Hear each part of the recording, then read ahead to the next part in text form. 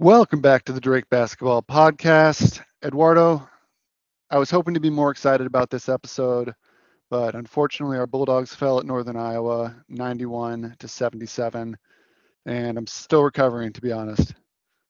Yeah, it's really nice that Drake is really good and they win three-quarters of their games because it's such a bummer to record a podcast after a loss, truthfully. Saturday was not a fun experiment. I'll kick us off with a question for you that kind of, I feel like, sets the tone for how the game went or how we're going to break this down. What were you most frustrated with on Saturday? The Drake offense or the Drake defense? Dramatic pause. The Drake defense, because our offense, I felt, was mainly bad due to missed shots. Drake was getting open looks, especially on the three-point line, and we were getting good looks for good shooters too. I mean, we have KO is like a 36% three-point shooter, and he was 0 of 6 from three and 1 from 9 from the field. So it's like I am 100% fine with him taking those shots. I'm going to give him the ball there every time. Shots just weren't falling. It was a tough road environment. So that is completely understandable. The defensive effort was bad. The rotations weren't where they needed to be. UNI was getting a lot of easy buckets. And then that combined with a really, really lackluster rebounding effort. Drake was out rebounded in this game, 42-28, and gave up 11 offensive rebounds. So even when they were getting stops, UNI was then getting buckets on second chances. So yeah, for me, it's the defensive end. How about you?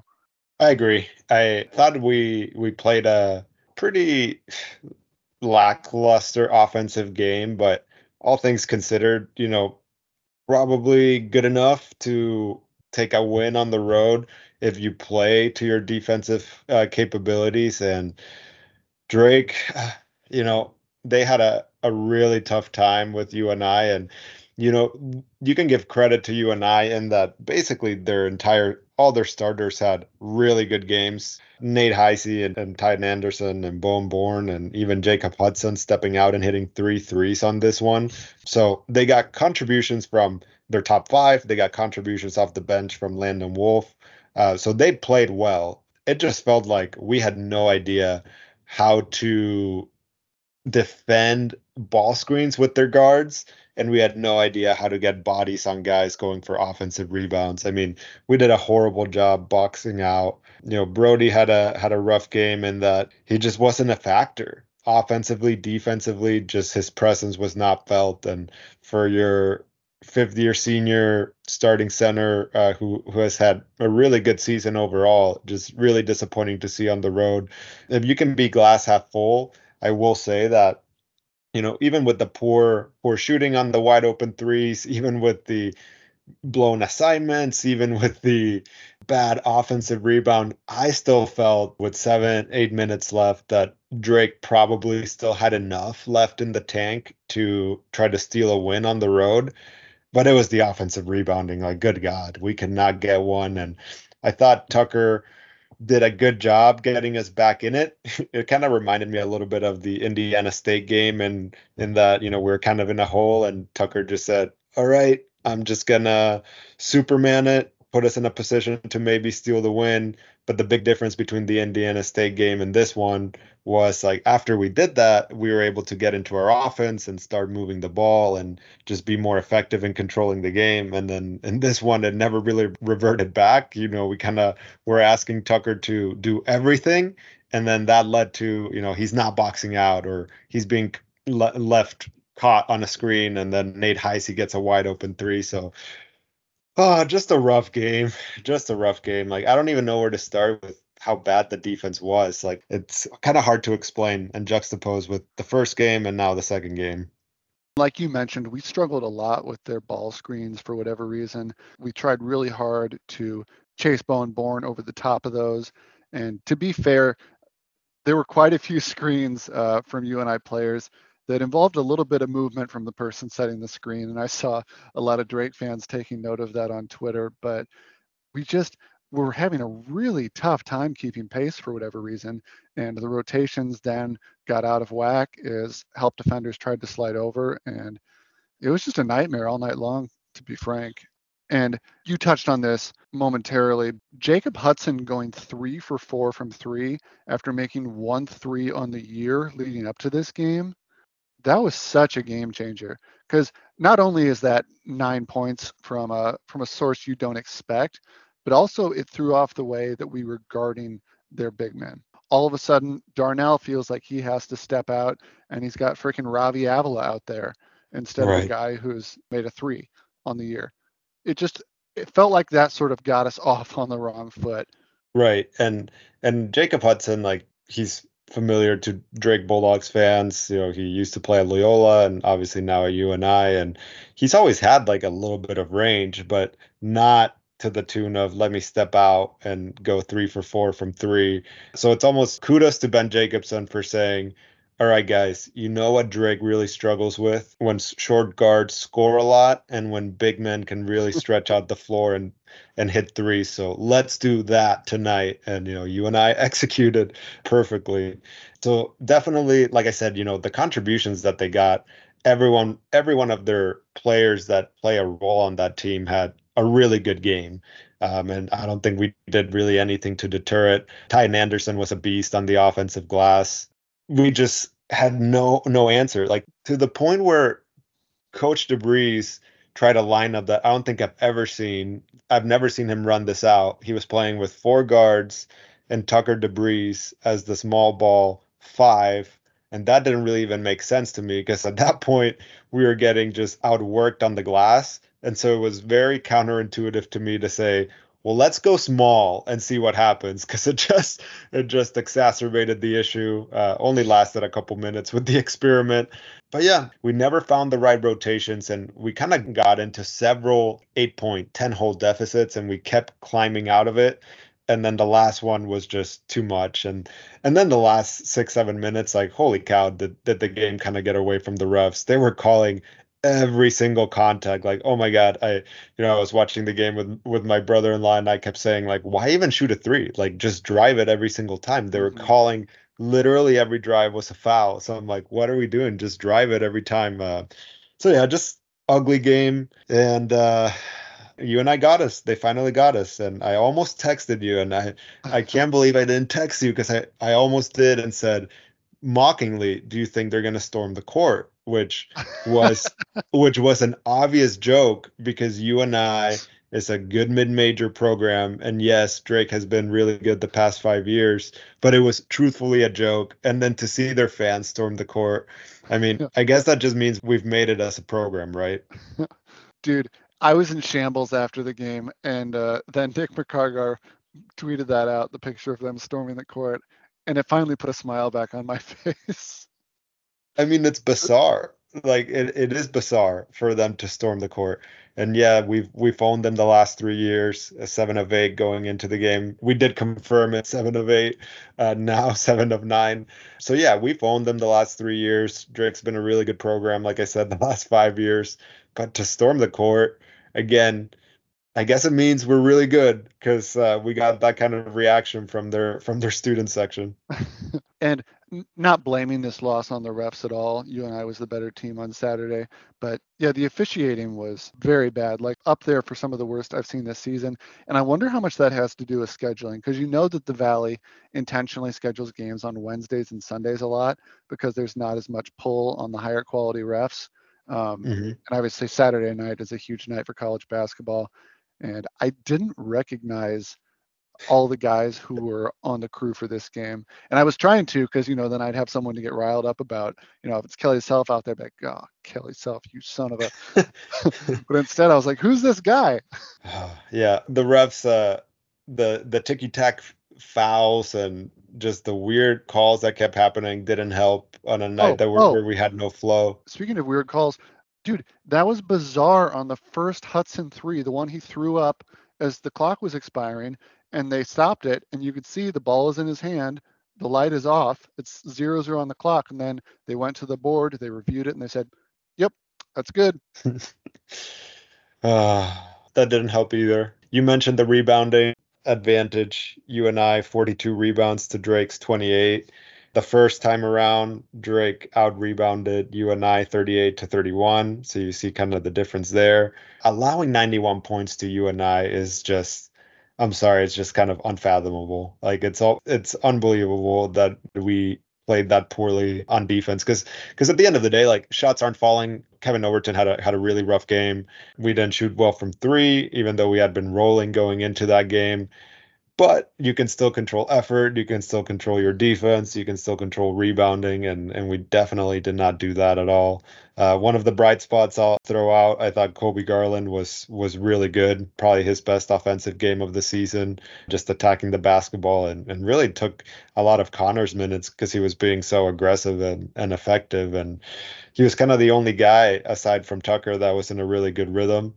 The Kevin Overton miss wide open threes were just so frustrating just because we know he can knock those down. And to just see him miss like wide open three after wide open three, like he's like Thabo Cephalosha, was so frustrating because he is a good shooter. And unfortunately, on this night, you and I kind of said, all right, well, we got to live with some guys getting wide open threes. And unfortunately, KO didn't knock them down on Saturday. Yeah, we talk so much about how he doesn't play like a freshman, and I mean, this is a spot where we did see a little bit more of a freshman look. You're playing on the road against an arch rival, heated crowd, and sometimes those wide open threes can be harder to hit than the contested threes. I Hmm. mean, because like there's an expectation that you hit the open ones, and when there's a hand there, you don't think about it quite as much. And we've seen over the past few games, like KO has hit some really long, deep contested threes, and he's made it look easy. And so, yeah, it was a little bit frustrating as a Drake fan just watching last night, especially since it was against UNI. But that's just sort of the way the whole night felt. The bounces continue not to go our way. And I have to say this again because this is just going to sound like we're making excuses talking about bounces and fouls. And Hmm. but there were quite a few bad misses from UNI that turned from bricks or air balls into passes. Titan Anderson would be on the weak side, and we'd have box out position everywhere else, but it would just sort of turn into a direct pass to him. Yeah, I mean, there were several of those for sure. I think the argument to be made, in you and I's favor is they were giving such effort every freaking rebound Hmm. where eventually they would be rewarded with those offensive boards. And it was so frustrating because Drake would finally get a stop, get a good defensive possession, and then it just falls on Tyden Anderson's hands for like an and one. So it was frustrating. To be honest, like I think offensively, we probably played very similar to what we did the first game. So I think from that standpoint, that's kind of disappointing that you kind of haven't played a very good offensive game against you and I in your two meetings. It was really the defense that was like, what the hell happened? But was there anything that you saw from an adjustment standpoint that stood out from game one, the win in Des Moines, versus game two at Cedar Falls? Sure, yeah. I mean, game one, Trey Campbell was the bright spot on their offense. He went off in the absence of Bowen Bourne and Jacob Hudson, from what I remember. I don't actually have the box score in front of me, but didn't do overly much. In this game, Bourne and Hudson both made a huge impact on the game. Bourne forcing our guards to chase him around screens all day, knocking down shots from deep, using his quickness to get to the hoop. I think he finished with 16 points. And then obviously, like we talked about with Hudson, stretching the D, forcing Brody out of his defensive comfort zone. Like we said going into the game, this was going to be a different team from the one we played in Des Moines. But on the bright side, now that Darren has had a look at what they look like in that configuration of UNI against our team, I fully expect us, if we see them for a third time in St. Louis, I expect us to look a lot better. Like you mentioned, Hudson, just looking it up, only had 4 points in Des Moines, pretty much a non-factor, 14 points on this one on Saturday night. No Bowen Born on that first matchup, this time 16, as you mentioned. And even though he was only 5 of 13, I felt like all of his buckets were just like timely buckets or big momentum swings. So he definitely had an impact on the game. And you heard it on the DBP. We knew Bourne was going to have a big game against Drake. He didn't go off for 30, but definitely impactful. And like you said, now we got to see them, on the full roster. And I think the key is just controlling the paint and controlling the rebounds. I think in Des Moines we did a really good job of that. we didn't really let anyone going inside the lane. And so then that turned into, all right, can you beat us with your 3-point shooting? And I don't think that's UNI's specialty at all. And that's why we pulled away in Des Moines. Very different game on Saturday in Cedar Falls. Just a huge bummer to come up short like that. Do you want to get into what this means as far as MVC title race or what it means for Drake's at-large bid? Yeah, so obviously Drake is now a game back of Indiana State with 2 games remaining. Indiana State's final 2 games are at Evansville and at home against Murray State. They could lose both of those. I don't think that they probably will. So 1 game back, 2 games left. You can do the math there. Drake obviously has to win out to have a chance to catch up. And in terms of at large bids, it surprisingly didn't hurt us in bracketology as much as I thought it would, because literally every other bubble team also lost that night. So if you look at Joe Lenardi's breakdown, Drake is still listed as, I think, the next 4 out. So not the last 4 out, but the next 4 out in that group of 8 teams, sort of on the outside of his bubble. Outside of Joe Lenardi's world, I would guess we won't make it if we don't win the tournament. I agree with that. I think, as you said, now that the dust has settled, the at-large hopes took not as bad of a hit as I thought we were going to take. Some of the losses from some other bubble teams kind of kept us around the same level. As Michael Admire pointed out on Twitter, Drake is 5-4 in Q1 and Q2, at least 2 more opportunities for quad 2 wins with Bradley coming up at the end of the year. And again, if you make it to the semis, you assume you're going to get another quad 2 opportunity there. But I'm with you. You have to win the tournament now. If I could put a percentage on it, I feel like if we would have lost the MVC title on Sunday, I would have put Drake's chances of getting in, if we would have won out and beat UNI, probably at around like 55, 60%. So essentially a coin flip. And I feel like with the UNI laws, we're probably down to like a 35, 40%, which is not the side you want to be on when you're a mid-major. No. But on the bright side, it does tell this Drake team exactly what they have to do. Whereas before it might have been a goal to win Arch Madness to make the NCAA tournament, now it feels like it's pretty much a necessity. I mean, I agree. I was asked, what does the loss mean on Saturday? And I said, well, it means we're not going to get a share of the NBC regular season title. How much value you put on that, it's kind of up to you, I guess. And more importantly, it very much likely means we have to win the NBC tournament to be in March Madness. That's just how it is now, unfortunately. I felt good if we won out and made it to Sunday, that our chances would have still been pretty good, and that could have been plan B. But I don't think there's any plan B. I think there's still plan A. Still a lot of things that can happen in terms of the bubble, but it's not a secure thing. So you have to win Arch Madness to get in for sure. And I would keep in mind, I guess I would put it this way, in terms of gauging the importance of a regular season title. Darren DeVries teams have lost games in the final week of the season 3 times in his tenure at Drake that would have secured a portion of the regular season Valley Championship. And people don't really remember that at all. Like, at least I don't. Like, I remember losing at Bradley twice, and I'll remember this Mhm. UNI loss, but it doesn't affect how I think of the program and Drake's trajectory as a whole. I mean, what Right. people remember is the NCAA tournament. And if Drake is able to win Arch Madness and make it back for the 3rd time in 4 years, they're going to be Mhm. remembered as the team that won the Valley. Right. It's kind of a weird statistical quirk, for Coach DeBreeze that, as good as he's been at the helm and as good as Drake's been over the past few years, that, that we haven't won an outright NBC regular season title and that we've only claimed a share once. But again, it doesn't mean it gets you in. So how important is it, right? I think the importance has to be winning Arch Madness and making sure you're peaking at the right time. And going into the UNI game, I would have told you I felt very good about peaking at the right time. And I wasn't surprised with UNI's effort and how much they treated that game with such importance. They were definitely the more aggressive team, the team with more energy.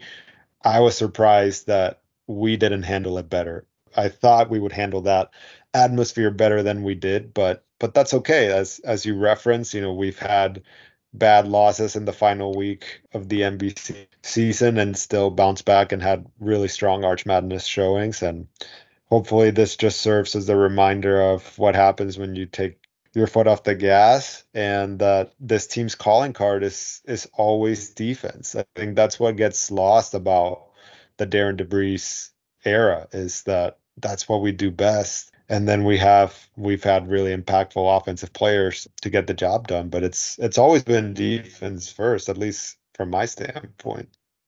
And for Drake fans listening, I have one thing to remind you, and that is that we always play our best coming off of losses. So coming off a loss right now with 2 games left in the regular season and the tournament ahead of us, I'm fine taking that for the larger goal. And in regards to the stat you mentioned, for just casual Power Five college basketball fans who are listening, maybe looking for a future head coach. I mean, do you want a guy who can only win a share of the Valley once in 6 years? Doesn't sound like much of a head coach to me. You need a proven Power Five coach. That's what I'm saying. How about you, Eduardo? I mean, I agree. I mean, last I checked, Brian Wardle has claimed a regular season title. Coach DeVries has not. So I think you need to start there. Any coaching search. Yeah, I mean Wardle. Now there's a coach. That You guy. talk leadership, aggression. Those are the Mhm. two words that come to mind when I think of Brian Wardle. A good, strong, masculine coach who wins the masculine way. Oh man. God, it sucks losing to UNI, but just to summarize that Yeah. whole On that whole segment. See, on the bright side for UNI fans, they've been mediocre for so long now. No one even talks about taking their coach anymore.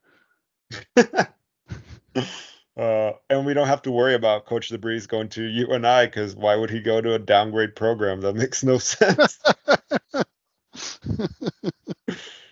Like that could have been a Oh, legitimate fear when he first took the job. Like he played there, maybe he would be interested in coaching UNI. Is like, nope. no, I'm good. All right, should we get into UIC? Yeah, let's do it to it. Next up on the road, we have the UIC Flames. UIC is 11 and 18 overall, 4 and 14 in conference. Their season highlight came when they knocked off the Loyola Ramblers in Gentile Arena, a team that currently sits atop the A10 standings. In conference play, their victories have come against Northern Iowa, Illinois State, Valpo, and Evansville. So this is a team that has had some scores that are closer than you would expect, but overall has had a pretty down year. And I have to take the hit there because when Eduardo and I were doing our preseason Valley episode, I thought they were going to be a lot better than they are this year. I looked like a genius for the first 2 weeks of the season when they were off to their hot start, but very much a team that has fallen off as of late. That being said, they don't seem to be losing any aggression or belief in what they do over there. Luke Yaklich is very much a defensive first coach. And I looked it up and they're like 120th in the country, I think, in terms of scoring defense. They only allow 70 points per game, which for context, Drake allows an average of 69.7 points a game. So if things hold true, Drake should be able to pull out the point 0.3 point win. UIC, they had a good non-conference. Granted, it wasn't just like littered with very flashy teams, but as you mentioned, I mean, they took down Loyola. And by the way, is it Gentile or Gentile Arena? I Now don't we're gonna know. have God. Why do Is we that a have? person's name? I think it's Gentile, but again, now we're gonna have Loyola fans coming at us. First it was Evansville, now it's gonna be Loyola. Um, but yeah, So they took down Loyola. yeah, Go Eduardo ahead. is the one with the family Loyola connections here. You're the closet Rambler fan in this podcast, so I'm going to go ahead and trust your knowledge. We'll go with Gentile. So they took down Loyola on the road. Obviously, their best win of the non-conference. They also lost to Cincinnati just by 11 on the road. Also took down Middle Tennessee and George Washington. So yeah, I mean, their non-conference was solid, promising. They just have not been able to get it going in conference play. I think kind of what you alluded to. I think it is just they tend not to have the offense. They'll play hard, they'll play defense, but they just don't seem to have the horses to hang with some of the better offensive teams in the Valley. That being said, I kind of expect something very similar to what we got last year, which was Drake going into overtime to pull it out in Chicago. I think it's going to be scrappy and ugly, but Drake's going to pull away in the end. I don't think they'll go into overtime, but I think it's going to be like a 6, 8 point win. The only way that, we kind of pop off a little bit is I think kind of what you said. We tend to play really well off a loss, so we might come out a little bit more focused. But I mean, I'm not trying to take a shot at Valpo or at UIC, but there is something to be said about just mentally not getting so amped up when you're playing like in a high school type arena, right? Like I feel like that is a factor when you play in some of these games. Oh, absolutely. I mean, but UIC isn't a high school arena. It's decently sized. It's just A high school always feel, I should say. it's completely empty. Yeah. I've been there before. I'll be there for this one as well. But their games typically there. I would imagine there will be more Drake fans than UIC fans there, especially with the alumni presence for Drake in the Chicagoland area. So yeah, that's a better way to describe it. I apologize to all of our UIC listeners if I insulted the size of your arena, but it's always just no fans, no atmosphere, and yeah, it always feels just different whenever Drake plays at like a Valpo or a UIC. And yeah, it's been ugly whenever we play at UIC. That just seems to always be the trend. I hope we come out with a little bit more focus. What stands out to you when you break down the Flames? Well, this is a chance for us to work on our rebounding woes because they are horrific on the glass. They're tied for 364th in Division One in terms of overall rebounding per game, pulling down 33 boards. So that's a chance for us to get right on the glass.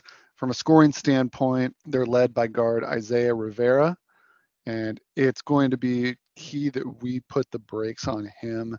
He's 6'5", 210 pounds, so he's a bigger guard, but he can also shoot from the outside because he shoots, I believe, just a little over 40% from three. With his size, I would have to guess that we'll put KO on him, but I don't know. What do you think? Are you saying we're gonna bust out again our secret Connor on a Yeah, taller guard I'm just matchup? saying. Because I hope we don't. I hope we don't. I feel like the trend this year on the DBP is for you and I to say, are we going to put KO on this guy? We should put KO on this guy. And then Coach Debris says, "Not so fast, my friends." No, I think it should be KO. When you look down UIC's roster, it's three guys that score the ball. It's Isaiah Rivera, it's CJ Jones, and it's Toby Okani. And really, it's Isaiah and CJ that they're big physical guards. They shoot it. They shoot it well, as you said. CJ only takes a couple threes a game, so not so much of a volume 3-point shooter as Isaiah Rivera, but also can hit it at a good clip, over 40%. So it's really those two guys. It's how do you stop their two guards from getting going, from being physical, going downhill? I think if you contain them, I think you have a really good shot at winning the game. Yeah. And what's the deal with Marquise Kennedy? Oh, he was injured for a stretch in the season. I don't think he's recovered his starting spot after that. He's played in 24 games so far this season and averaging just 15 minutes a game. So I truthfully, I haven't followed UIC basketball super closely. I know he was starting to start out the year, then he got hurt, and I think he's just been off the bench ever since. But definitely someone that you thought would be more of an impact player for the Flames, but just averaging 4.8 points per game. That's bizarre because I remember watching them play Loyola and he was their best player. Like every Right. time they gave him the ball, he'd either create or get fouled, knock down free throws. And the fact that he's such a no-show for the rest of the season has been kind of weird to witness. Right, and like I just mentioned, it's not like the Flames are just littered with offensive options. It's a Oh, team that struggles to score. So kind of strange. Also an odd thing that I noticed, like he has shot 14 threes all season, and I know he wasn't necessarily DJ Wilkins, but that number also caught me by surprise of like I thought he shot it a little bit, and seems like he's had a weird unproductive year. So if we have any UIC Flames listening to the pod, please enlighten us on kind of what's been going on with Marquise Kennedy and why he hasn't been an impact player for the Flames this season. yeah, hit up our tip hotline. And tell us who Kevin Overton should guard. Yeah, no, in terms of predictions for this one, I'm on the same page as you. I do not see this as a blowout in any way, shape, or form for us. Hopefully, not the other way either. I would predict we'll probably win by 5 or 6, just because watching Drake's games under DeVries against UIC, at least in like the past year or so, they've been tough, hard-fought affairs. We went into overtime with them last year, and that was with our all-world, all-senior lineup. So I anticipate that this will probably be a pretty close one. They've got some size and athleticism. You mentioned Toby Okani. He's an athletic force inside. He can finish off oops, pretty good rim protector. So yeah, it'll be interesting to see. I'm not even going to say that. I mean, that's horrible analysis. It'll be interesting to see what happens. No shit, it will be. Great close there, Tugger. uh, Yeah, and I mean, truthfully, I wouldn't put this, not only is it, if you're making fun of saying it's interesting, I would put it on very high on the unsexy games of the night for the Valley. Like, I don't think this is going to be a super fun watch, honestly. I think it's going to be ugly. They're going to muck it up, and they somehow tend to do that, and then we tend to come out with the win. So, yeah, I think 6 or 8 points for Drake is what I envision. I think a nice, 76 to 68 win on the road, and I think we take it, and that officially locks up the 2 seed for Drake, and then we can start thinking about closing out the year with a nice win over Bradley. I'm always happy to close out the year with a nice win over Bradley. And we don't have to go super in depth on the opponent after UIC because we're very familiar with them. But Drake does close out the regular season with a game in Des Moines, Iowa at the NEP Center against the Bradley Braves. Yeah, it's unless Indiana State drops one on Wednesday or I guess on Sunday, looks like they'll have the MVC title wrapped up. So I think for Drake, the Bradley game really is just about maintaining good momentum, keeping Bradley kind of at bay of maybe not feeling great about playing Drake at Arch Madness. Bradley has gotten Drake at the end of the regular season a couple times over the last few years. So hopefully we can return the favor. The thing about Bradley, and I say this all the time when we talk about them, like they seem to really, really get amped up for Drake. So I can expect that they'll come out with a lot of energy. And also considering Drake's going to come into that, what are we at, 20 consecutive wins at home or 21? Something like that. So you know that they'll be amped up to give us our only home loss of the season. Expecting Bradley to come out with a lot of energy. They're always amped up. And then also I think the thing that I would be most curious to see just from how game one went against Bradley, how they adjust to Brody. Brody was massive in that game and really Bradley had no answer for that just roll to the rim. We hit Brody and Ferguson so many times in that game. So just interesting to see how they adapt to that action in particular. But everything else, I mean, it's weird because they know what we're running, we know what they're running, and we kind of know, what we have to take away, and they know what they have to take away. So it's a matter of who's going to execute better. What are you looking forward to for that Sunday matchup? For me, both of the regular season games have to be Brody games because I think that this team's performance is going to be dependent upon how Brody plays the rest of the way out because he's been extremely good this season overall. But we've seen a few spots here and there where maybe he doesn't get as fired up as you'd expect. Like against Northern Iowa, he looked sort of tired, and he only played 19 minutes, so it couldn't just be like physical fatigue.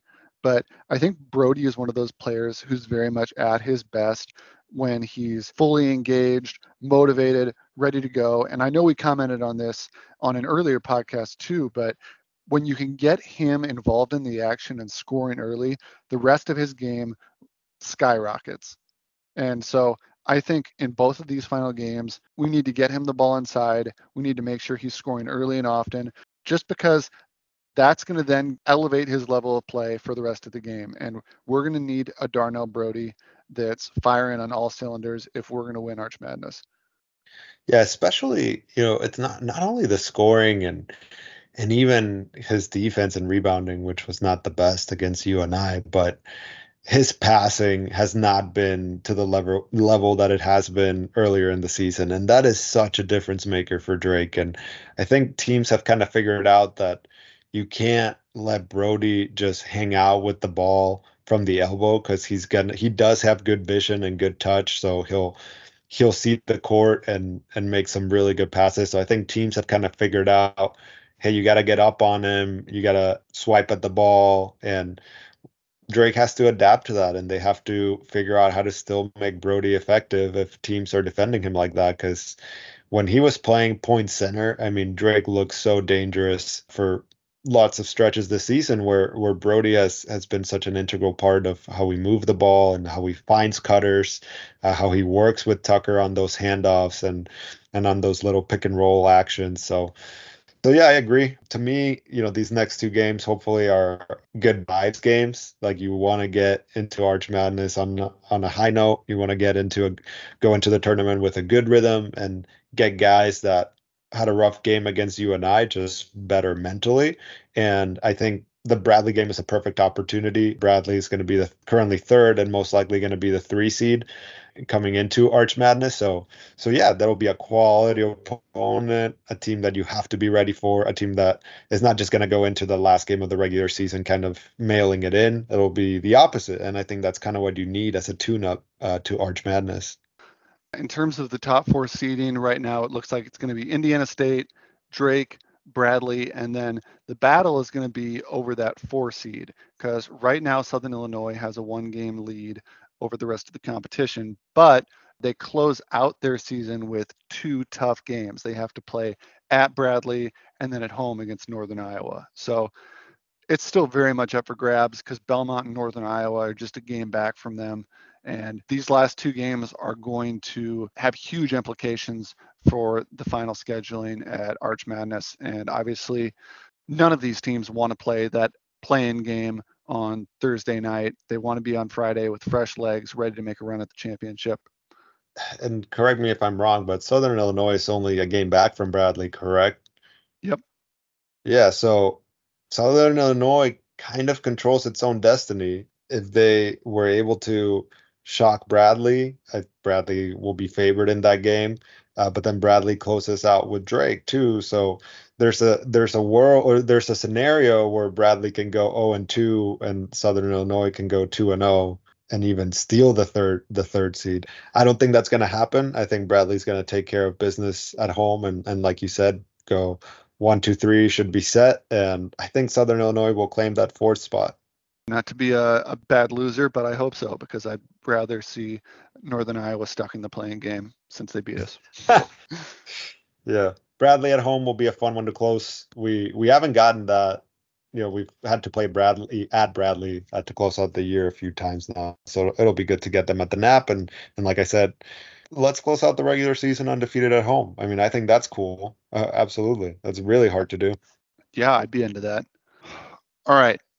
Well, before we leave, we should probably talk about some national basketball news that may have a Drake connection. Creighton is rumored to be finalizing an extension with head coach Greg McDermott, which would rule him out for the Ohio State opening, which, if you know, you know. Great news for Drake fans. I like that news. I think Creighton should lock up Greg McDermott to a 30-year contract. Yes. I'm all for that. Like you said, who wants a coach that hasn't won a regular season NBC title? Just we love Coach the Breeze, and we just want him to stay here for as long as possible. But all kidding aside, I mean, we all know that that's a job that Coach DeBreeze would love just because of his connection to Creighton. So definitely a little win for Drake fans in that, that's one job that he would not be going after, at least for the time being, because coaches sign those contracts and then change their minds, but usually takes 3-4 years before that changing of the mind happens. In other news, Fran McCaffrey has declared he's not retiring for a long time. So I guess Iowa's stuck. They have to stay with him Yep. forever. So yeah, just wanted to make note of that. In other sort of Valley related news, UMass just announced that they're leaving the A10 for the MAC, which for me as a basketball first fan, that would suck. Like you go from a top 10 conference to playing in the MAC because your football team wants to be, and I understand that I'm vastly oversimplifying this and that college football drives the bus for athletics and the income that it brings in. But if you're a basketball fan and you like regional rivalries and tradition, that's just got to suck for you. UMass, I mean, talk about a program that just they were a nice program. I mean, John Calipari, like all the rivalries that they have with all those A10 teams, and now they're just, all right, we're going to the MAC. Let's get some action going. Yeah, bizarre decision, and I'm sure just really tough to hear for the basketball fans. I mean, I guess if you want to be positive, I guess that makes them the best team in the MAC. If you want to look at it from that standpoint, or one of the best teams, I should say, like easily probably a top three, top four team already. So I guess that's good. But I mean, like their rivalry against Bowling Green is historic. And I'm sure Northern Illinois fans can't wait to welcome UMass. Dude, you talk about hatred. I'm talking Central Michigan and UMass going at it. Like that's tradition right there. So yeah, just odd. Like UMass belongs playing in that conference. You know what I mean? So definitely a weird one. Definitely one that's going to impact their basketball program negatively. That cannot be helping get recruits excited. And weird too, because Frank Martin's a good coach. Yeah. He's obviously currently their head coach. Led South Carolina to the Final Four run, and I thought he was doing a pretty decent job this year too. So just odd, and that means the A10 has the potential opening. So obviously all of these alignment moves, they have domino effects. All of them hit other leagues. If the A10 opts to fill that slot, because currently the A10 is massive. They have 15 teams with UMass. This would drop them down to 14. If they opt to fill that slot, do they look at a Valley school? If they look at a Valley school, typically A10 profiled schools are smaller, private, located in major cities. So you would think that looking at the Valley, maybe they reach out to Drake. If Yeah. that were the case, Eduardo, I don't know what you think about that. I personally don't think that the A10 is good enough to merit leaving. I know Loyola liked the move for them, but with the way that the college landscape is developing, the A10 is a 1 to 2 bid league year in and year out. And if you're going to split that between 15 to 16 teams, if they do add two, which I've heard is a possibility, add in the travel budget, not just for basketball, but sending your women's tennis team to play in Rhode Island. Yeah, I don't love it. I thought about it a lot when I saw the news about UMass, and I've seen some of the rumors going on Twitter on could Drake be someone that the A10 invites. I don't love it, and I'll tell you why. I mean, I think, for starters, I'd say like when Loyola agreed to make that move, I think the A10 was in a much better spot. I mean, I think they were just coming off, I can't remember if they had 3 or 4 teams in the tournament.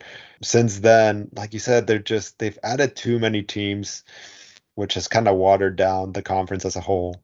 I don't love that aspect of it. And, on the flip side, the MVC I would argue, has gotten stronger since Loyola left. I think adding Belmont and adding Murray State were nice additions. I think those are two really competitive teams, and they've shown it. In these first couple years, I think Belmont has been consistently top 4, top 6. Murray State has been top 8. they'll continue to adapt to the NBC. And when I say that the NBC got better after Loyola left, what I mean is they added decent teams, and then you also have had, the continued success of Bradley as a good mid-major. You've had obviously the success of Indiana State. So I think as it stands, like you look at the Valley and you got Drake, you got Indiana State, you got Bradley. Fine, you got UNI. I suppose they'll one day return to being better. But you also have Southern Illinois and Belmont and Murray State, as I mentioned. So I think the NBC has rounded out a very competitive conference. And I think when you compare it side by side to where it stands with the A10, it's very similar. I think when you look at all the metrics, A10 usually rounds out just a little bit ahead of the Valley.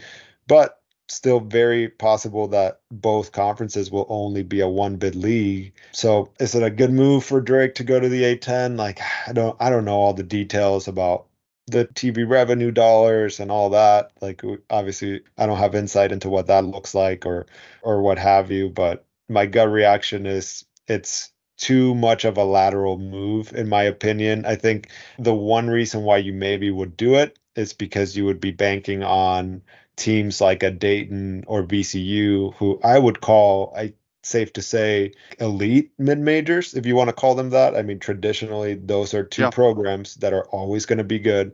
And then you've had Loyola, who had their success in the Valley. They've had a good year this year. So the reason why you would maybe do it is because you're banking on like the A10 has two really established mid majors that are always going to be there, and you're kind of counting on them they're really good, and then if Drake's really good and then some others are really good, then maybe you get back to that 3 bid, 4 bid thing that they had going on, and it's just fallen off the last couple years. because as it stands, the Valley is the ninth ranked net conference. The Atlantic 10 is the eighth. And then you Yep. got Wichita State and the American ranked behind them both in the You had to 10th. get that in. You had to bring in Wichita State into the conversation. I just feel bad for them. No one knows what goes on in the American Conference. So I'm just Come trying to on, give them some dude. media coverage. Come on. They almost beat Temple in overtime yesterday. Come on. Oh, Just that would have been huge for them. don't be so hard on them. They could have shocked the world. Um, but what I actually think might be more interesting than the discussion about whether Drake would join the A10 is if there is a fall off in A10 membership, if some of their more centrally located programs might look to either join the Valley or create something new. I mean, I responded to Sidelines Drake on Twitter and just said, rather than splitting 1 to 2 bids between 15 and 16 teams, let's trade them Valpo for Dayton. That's a fair trade-off. I'd be on board with that. Because I mean, yeah, like I know SLU feels that the Valley is below them and they want to continue traveling to play at Fordham in front of 300 people, but they just make back when Rick Majerus was their head coach, he would talk about how they should be in the Valley, and they just make so much sense as a They do. Valley school. And obviously, they'd have home court advantage in Arch Madness every year. I saw another tweet from NW Raiders, and he said, if we're being all honest here, we need a formation of a new mid-major super conference. And then here's the Ooh. listed membership: Drake, Loyola, Bradley, UNI, Belmont, Dayton, SLU, Wichita State, VCU, Richmond, Davidson, and one more wild card. I And like it. yeah, so the formation of that conference does have the support of the Drake Basketball Podcast. Brian Harden, if you're listening, you don't need to reach out. You have our permission. I co-sign. I co-sign.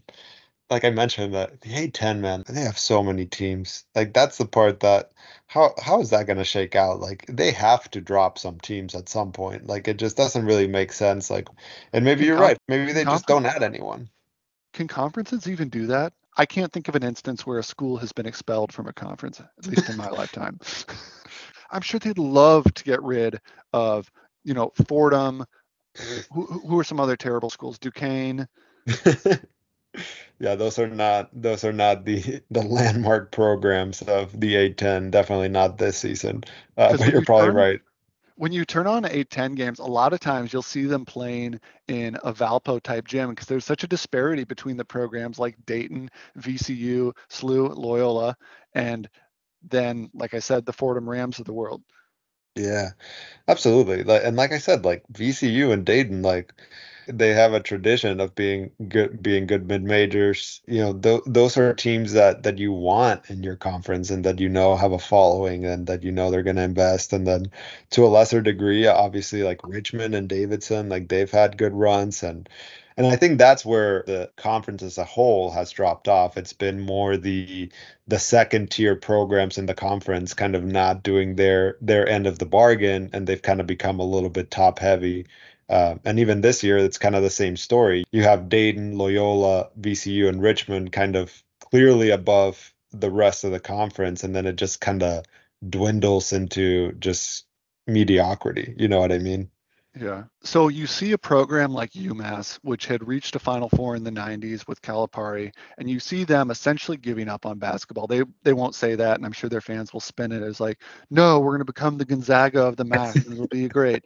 But essentially, it's giving up on basketball in hopes that this upcoming potential split between football and the rest of the sports is able to drive their school forward. And who knows, maybe they're right about that. But if that is the case, there's a chance that we may see some of that in the Valley as well, because obviously Missouri State is the most commonly rumored one, because everyone knows that they've been lusting after the Sun Belt Conference for the past 10 to 15 years at least. But what'll be interesting is if, let's say, the Missouri States, the Illinois States, the Northern Iowas uh, Hmm. do end up trying to pursue that in one of these middling basketball conferences where they're like, hey, you know what? We're going to take the hit. We're going to drop to a shittier basketball league in an attempt to bolster our third-rate football program. It'll be interesting to see what happens to the schools that don't do that, because I think you could conceivably end up with a conference filled with schools like Drake that value basketball first, sort of like a miniature Big East. Right, You see right. what I'm saying?